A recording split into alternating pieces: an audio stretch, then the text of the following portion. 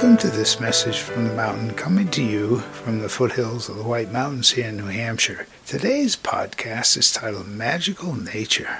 There's so much magic in nature.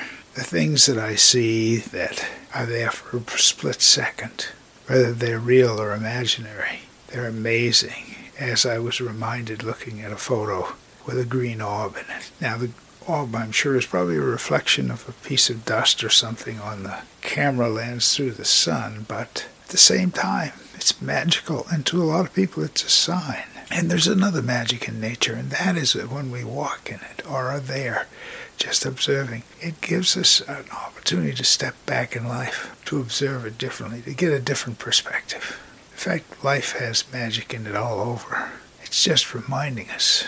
And nature and the magicalness of it reminds me of that. My name is Michael Hathaway, and this is Message from the Mountain. It is my prayer these words are right and good for you whenever you hear them. Thank you so much for listening.